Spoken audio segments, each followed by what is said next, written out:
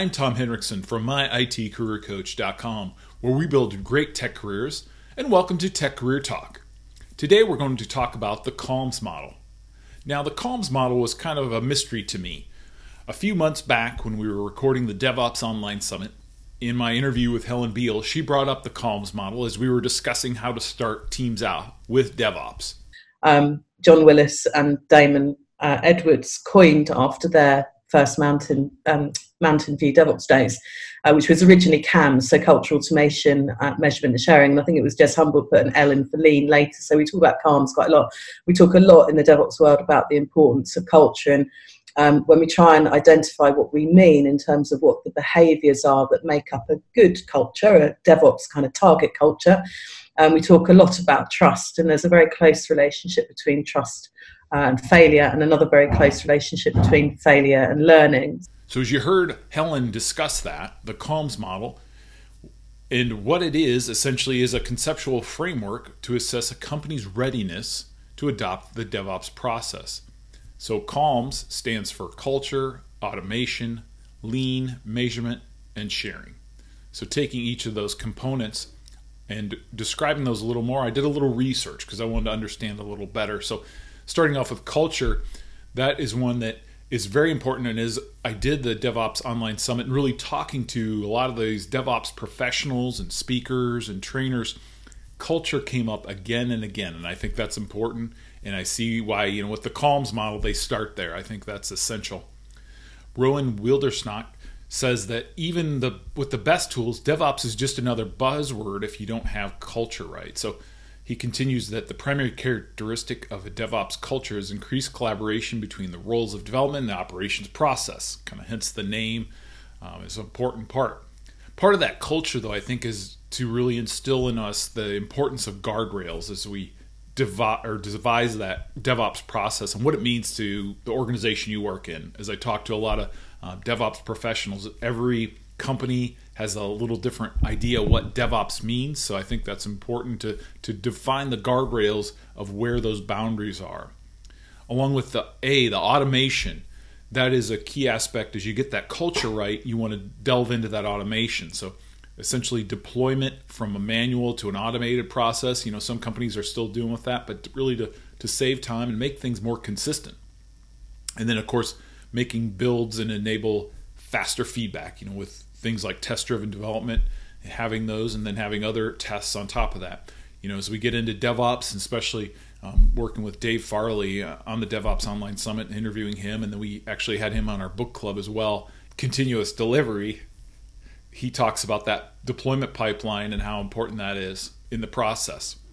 And then lean is a key foundation. So on the DevOps Online Summit, we actually had Mike Orzine, who is actually a lean IT expert from even before the DevOps movement was around. So really lean IT was kind of the predecessor of DevOps. So a lot of the people from lean IT have moved into that DevOps space. And really lean is just really focusing on reducing the waste in the process. So anytime you look through a value stream and kind of understand that, as you go into these DevOps models, it's really important to use these lean techniques and reduce waste. And then essentially build in quality to each step, because as we're moving faster, we want to make sure we're moving quality things through, and we're not just pushing bugs or defects through a system faster. So that's an important aspect. And then measurement. We have to find a focus of that measurement anytime we start that DevOps process, because we need to know what we're focusing on. We can put a lot of changes in. We could do automation, but if we're not focusing and measuring and seeing that we're making progress toward a goal of delivering value faster or getting things through the system, or maybe, we need to look at that. So some of the things that we can measure are things like deployment frequency. Maybe you're only deploying once a week, or maybe you're only deploying to production once a month.